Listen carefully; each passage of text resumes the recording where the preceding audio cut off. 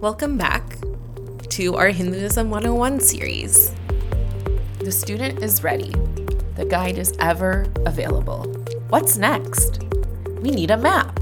In this next episode of the Hinduism 101 series, Vivekji explains the source upon which our religion is based. Let's get started. In our third class, we will shift our focus to the second rung, which is Shastra. So let me begin. Today is Vyasa's third birthday, our son Vyasa. And he's a lucky boy. Every day I tell him, Vyasa, say I'm a lucky boy. So now it's just mechanical for him. But eventually he'll feel he's a lucky boy. So he's had many cakes over the past few days. And one of the cakes was one of those fake cakes. You know, the grocery store kind with the really fake cream and sponge and so on. And then Sheila made him a very real cake with crumble and authentic whipped cream. How many of you prefer the fake cake over the real cake?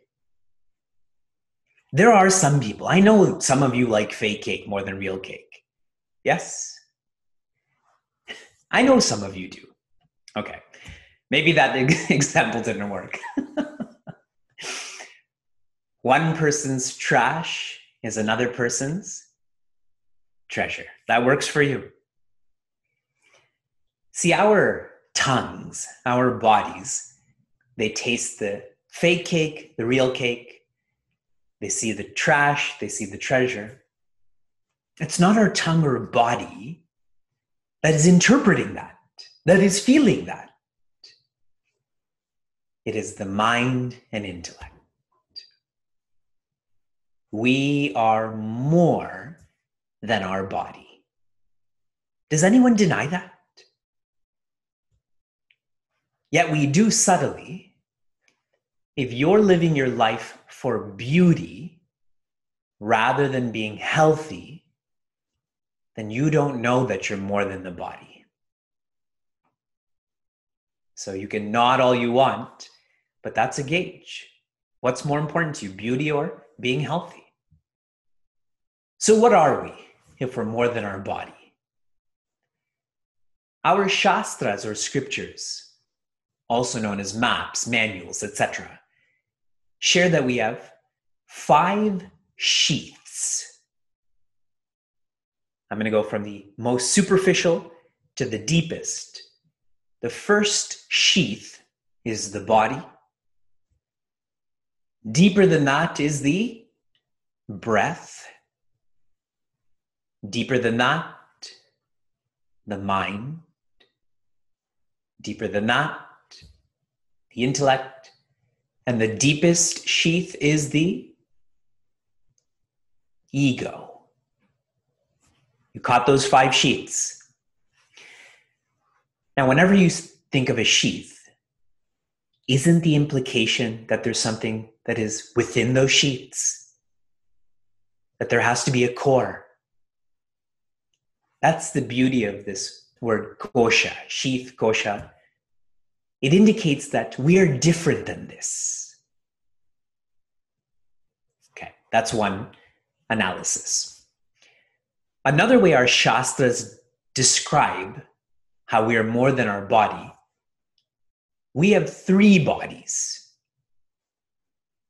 One of them is called the gross, the body and the breath. Then we have that which is within, a subtle body. And that contains the mind and the intellect. And further within is the causal body, which contains the ego.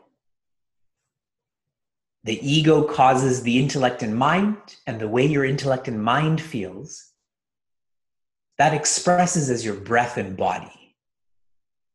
If you are a confident personality, then you stand straighter. Agreed? If your mind is quiet, you breathe in a more rhythmic way. Yes? These bodies in Sanskrit are called sharira. I'm going to reduce the amount of Sanskrit I'm going to use so this becomes more philosophical. So there's a gross sharira, a subtle sharira, and a causal sharira. What does sharira mean in English? And don't say body. I already know that. You already know that too. Tell me what the etymology of the word sharira is. That which is, in an intense way, that which is dying. In a less intense way, that which is changing. So we are more than the body. We're also more than the mind, intellect, and so on. Our subtle body, as I mentioned, is the mind and the intellect, and that's where we live. The mind is the doubter, and the intellect is the decider. You know the cartoon Tom and Jerry? I feel like this is a copy of the mind and intellect. One keeps doubting, one keeps deciding, and they keep on bickering with each other. Yes? So the doubter and the decider. To work with the mind, one needs a Sadguru. I shared that last week. A Sadguru helps us to clear our doubts. Until you meet one who's independently joyous, you think it's impossible, correct? But then you meet someone who's actually living like this, and that mind that is doubting all of a sudden becomes more clear. And a clear mind really becomes quiet and follows. What the Sadguru then does is help us work with our intellect, and that is done through the Shastra.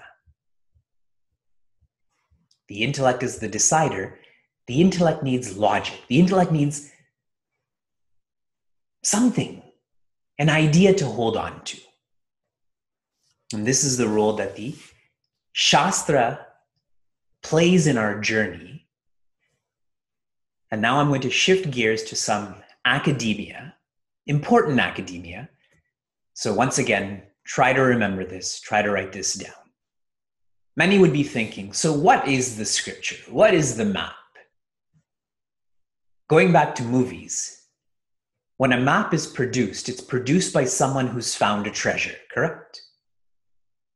There's the X, there's the tree, there's the boat. Our Shastra is the anubhuti or experience of those who are independently joyous. It is their experience. So we need not think this is so esoteric and so abstract. Why we think that is because we're so far from that.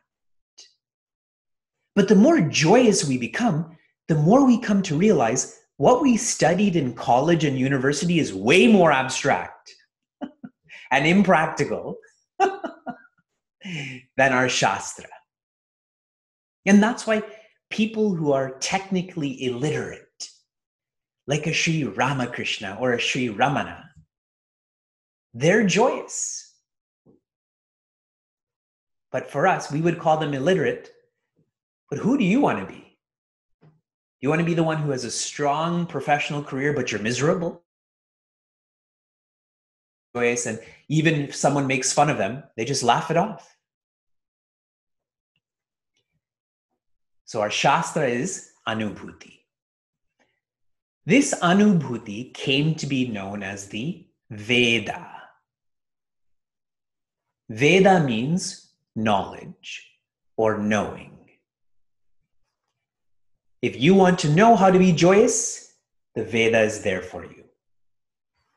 Knowledge or knowing. How many teachings are contained within the Veda? Share with me. How many mantras?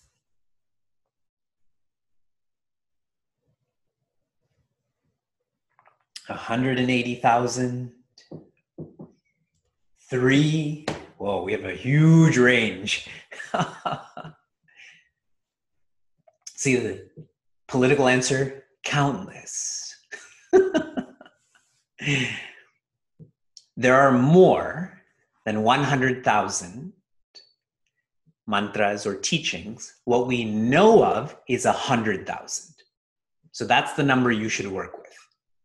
100,000 mantras, 100,000 teachings. To give you a reference, how many shlokas are there in Bhagavad Gita? 700.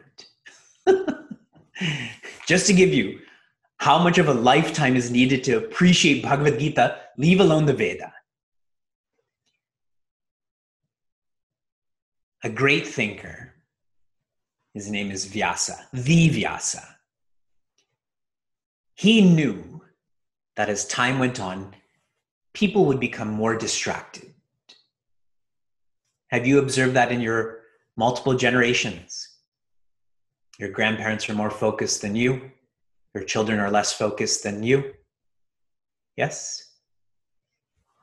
He knew with time distraction would kick in. So he took one Veda and volumized this into 4. The word Vyasa means editor. I like traveling because people say, what does your son's name mean? Editor. What did you name your kid? Gardener. An editor because he's a visionary. Yes? And I don't know if you know, Shuka means parrot. You know, like celebrities name their kids Tiger or Apple or Moon or something like that. We're also celebrities like that. We named our kid Parrot. Parrot in the sense of enlightenment. Okay? So I don't say parrot. I say the one who's enlightened. So Vyasa volumized 100,000 mantras into 4 Vedas. They're known as the Rik Veda, Yajus Veda, Sama Veda, and Atharvana Veda. Okay? So now we have 4 Vedas. To understand and appreciate the Veda requires a lot of quietude of mind and stillness of intellect. Which is why the Veda became more tactile in the form of itihasa. Itihasa technically means history. Our history is not just a record, rather is philosophical, and our 2 itihasas are Ramayana and Mahabharata. The Mahabharata is not more renowned, but there's portions that are more renowned, like Bhagavad Gita is within the Mahabharata. Vishnu Sahasranama is within the Mahabharata. Now, to understand and appreciate the Itihasa, you still need a quiet mind and a still intellect. So these manifested even more as Puranas. Puranas. We have 18 Puranas. The final and the foremost is Bhagavatam. Did you follow the flow of Shastra? Sorry, Anubhuti or experience. Experience of whom? Those who are joyous. Their experiences became or got put together as the Veda. The Veda was volumized into 4. This expresses as itihasas. The itihasas express as the Puranas. Now, for the most sincere students, the best commentary on the Veda is Bhagavad Gita And the best commentary on Bhagavad Gita is Bhagavatam. We jump straight to the Veda, correct? When the real system is you have to study Bhagavatam, to study Bhagavad Gita, to study the Veda. Everyone still with me? Is this interesting to you? Okay. Remember, divinity is in the details. What's the biggest joke ever? You've heard me share this with you before. The biggest joke ever is, I have read and understood the terms in this agreement. Correct? That is the biggest joke. Whoever reads those terms in that agreement, but you still check on it, correct? And that's why Facebook owns you. You don't know, but your camera is owned by Facebook. Your bank accounts are owned by Facebook. If the devil is in the details, divinity is also in the details. Now, the Veda, our Shastra, is a 360-degree analysis on ideals. That's what the intellect needs. The intellect needs to decide upon something, an idea. So the Veda, or Shastra, provides a full analysis on ideals and the importance of having an ideal in one's life is you become self-dependent. Where is an ideal? Is it in a box? Can you buy it? It's in you. See, even with a Sadguru's body is born, a Sadguru's body dies, but an ideal is not born, an ideal does not die. Makes you self-dependent. In the 100,000 mantras in the Veda, the first 3 quarters is known as the Karma Kanda. Kanda means portion, a portion that focuses on, we'll call this action. And if you follow the Karma Kanda, you will gain pleasure, possession, and position. In other words, the Karma Kanda focuses on prosperity. If you want to be prosperous in the world, then the Karma Kanda is for you. The last quarter of the Veda is known as the Jnana Kanda, the portion that focuses not on action, but rather on knowledge. And this is where one wants peace. See, I come back to being a seeker. A seeker is one who's tired of what? Pleasure, possession, position. They want peace. So they flow through the Karma Kanda to the Jnana Kanda. And this is often visualized or depicted. Nandi, the bull, is always looking at Bhagwan Shiva. Nandi symbolizes the Karma Kanda or Dharma. And Bhagwan Shiva symbolizes the Jnana Kanda or Brahman. And I'll elaborate on these terms in forthcoming classes. The idea being you have to ride Nandi to get to Bhagwan Shiva. Does Nandi serve a purpose if Bhagwan Shiva is not there? Those who engage the Karma Kanda, tricking themselves into believing the means, then their lives revolve around murtis and mandirs.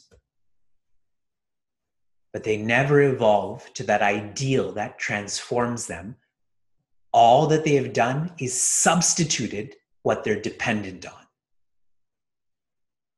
Please note that carefully. An ideal makes you self-dependent. Without an ideal, one has externalized that ideal to a murti, to a mandir. They've simply substituted a dependency. I used to be addicted to sugar. Now I'm addicted to honey. It's just another addiction, correct? And I'll share a really powerful story about how this happens. In Maharashtra, there is a sampradaya or tradition that you gather water from Varanasi, the Ganga, and you take that to Rameshwaram, which is in Tamil Nadu. So you're in northern India and you go to southern India, you take the water from a river near Bhagwan Shiva's mandir and you bring this to an ocean that's near Bhagwan Shiva's mandir. You're with me?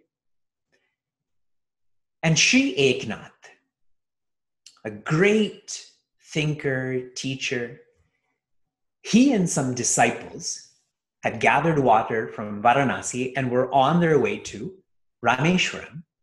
And this is back in the day. And as they're traveling, they came across this donkey.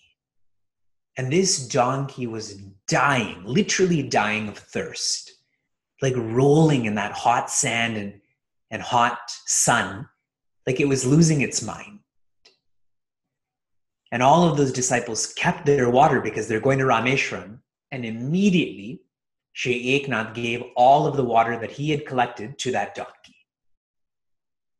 And everyone was stunned. And Sri Eknath was just reveling because who did he find in that donkey? Bhagwan Shiva.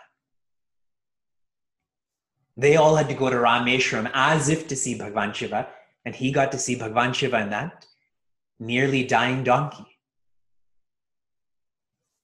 One, lost in the murti. Another, captivated by an ideal that all of life is important. Stones, plants, animals, people. I'll wrap up my thoughts on this class by taking us back to the Jnana Kanda. The word jnana technically means knowledge, but what it feels like is becoming quieter. The Karma Kanda does not make you quieter. The Jnana Kanda makes you quieter. And so another word for the Jnana Kanda is Vedanta. Did you like that build up? Anta means end. So Vedanta means the end of the Veda. And I've already explained that technically to you. But a more lovely meaning for the word Anta is inside. So Vedanta is the knowledge of what's inside of you. What's inside of you that's deeper than the body, breath, mind, intellect, ego is the spirit. What's inside of life? Why are you here? What are you doing? So Jnana Kanda, a synonym is Vedanta, and one more synonym for Vedanta is Upanishad. And for all of you who are going to be joining me in the Upanishad course, because you're qualified to, I'll be re-elaborating on this. Upanishad is made up of 3 compounds. Upa means near, like a physical proximity. Ni, N-I, means below. And shad means to sit. To study the Karma Kanda, you can do this by yourself. To study the Jnana Kanda or Vedanta, you have to sit near and below, coming back to one Sadguru, one who's acting out of fulfillment.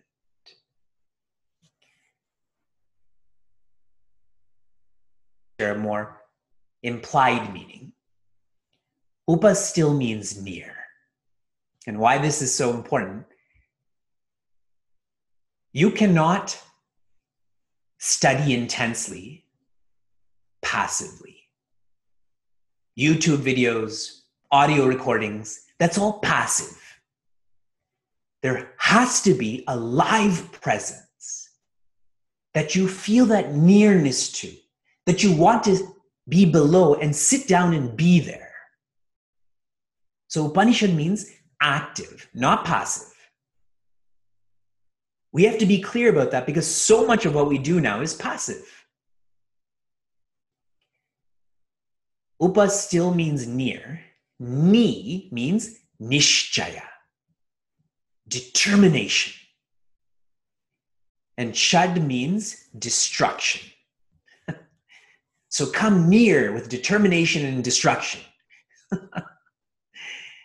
You have to come near with the determination that you will destroy your sadness, your anxiety, your stress. That's what Upanishad means. One of the simplest messages of the Upanishad is shared for us to stop our habit, our infatuation of getting lost in pleasure, possession, position. Remember how I began 2 classes ago sharing nobody wants to be told what to do. We all feel that we're right. And the more you resist advice, the more you resist discipline, the harder this is to change. And so the Upanishad introduces to us 3 ideals. These are all stops in our indulgent living, in our careless living, and they are known as brahmacharya, ahimsa, and satya. I'll define these in English and we'll focus more on these next week. What's so amazing is the connectivity between all of our classes. In Meaningful Mornings, I've been sharing this. This naturally manifested in Hinduism 101. For those who are tuning into Rise and Shine, I finished time management with kids.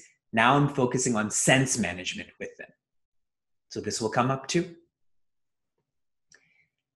Since I'm on this rant, Sheila and I, and our kids, of course, have been thinking for a long time. We've been trying for a long time to move to America. Everyone has a big smile now. To a bigger city. Sheila says, I belong in a big city where I can do more local work, local seva. Going into this class, we now have 1,200 students that are studying over our 5 days. Sunday through Thursday, there's more than 1,200 students that are connecting to being a Shishya, Sadguru, Shastra. And that's amazing to me, is that we've been trying to move to a bigger American city, but that's not manifested, so that bigger American city has come to me now. I am amazed at the connectivity between all of our classes.